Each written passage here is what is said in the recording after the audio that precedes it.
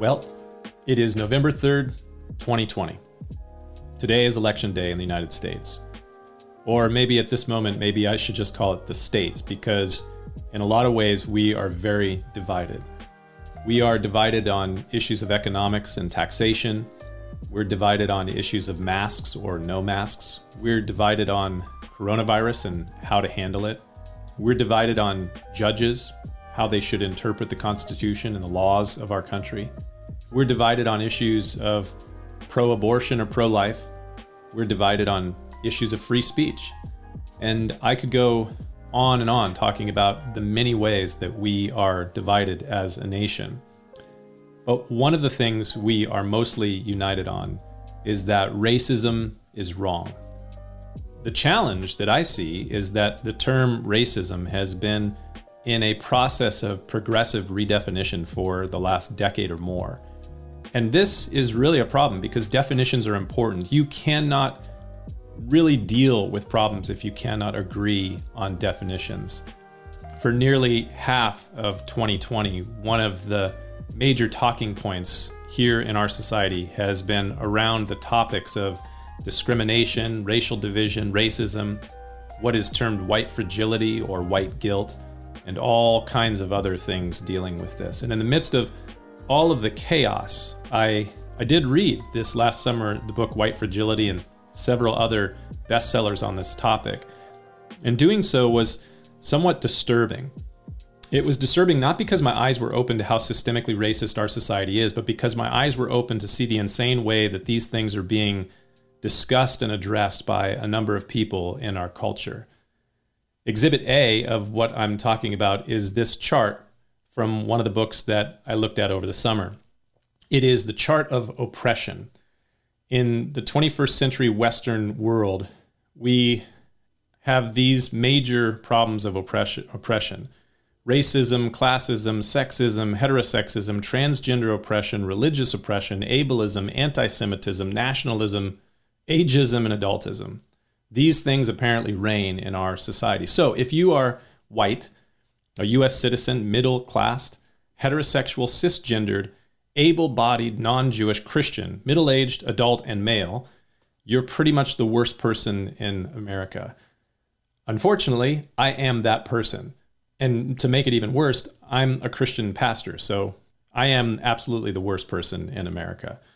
Now, I know for a fact that there are racists in our nation. I understand that we are not a perfectly just society. I accept that oppression is in some respects a reality, and I recognize that there still is racism. But I've been fortunate enough in my life to travel quite a bit. And I've traveled in Africa, the Middle East, Asia, Central America, quite a bit in Europe. I lived in England when I was a child. I lived in Germany in my 20s. To cry foul at the extreme racism in the US is to reveal the fact that you've probably never really traveled much outside of the US. Now, in no way am I making excuses for issues of racism in our country, but comparatively speaking, the US has probably done more than any other country in dealing with discrimination and racism. Now, you can object to that and say, well, Europe has done better. Maybe, maybe not. I've lived and traveled throughout Europe. Europe has been rather ethnically homogeneous for much of its history. So comparing it to the immigrant-rich and ethnically diverse United States is like comparing apples to oranges. Both of them are fruits, but they're not at all the same. But even if you object that Europe has dealt with ethnic divisions better than the US, and I don't think it has, you have to admit that the US, especially in the last 100 years, has done much to address the issues. And why is that? Why is it that Europe and North America have addressed these things more proactively than others, especially in the last 5 centuries? Well, I don't think that you have to look very far for an answer to that question. North America and Europe are cultures heavily influenced by Judeo-Christian values. And I would suggest to you that the return to tribalism that we are flirting with right now has more to do with secularization than not. And why has the West dealt so proactively with these things, especially over the last 500 years? Well, to answer that, you should probably become a little bit more acquainted with the history of the West over the last 5 centuries. And what you will see is that the dominant feature of the West in the last 5 centuries is the Christian Reformation. And at the heart of the Reformation is the Bible. Between 500 and 600 years ago, the Bible and the teachings of Scripture began to be translated, distributed, and consumed by the common people. And what was the result? What happened? Reformation, enlightenment, and the emancipation of oppressed people. These are the facts. They're facts that are often buried in the footnotes of the Enlightenment and the Western revolutions of the 18th century, but the Scriptures have brought liberty to enslaved and oppressed people as people began to understand and apply the truth of the Word of God. Jesus said, "And you shall know the truth, and the truth shall set you free." And what is the truth that sets men and women free?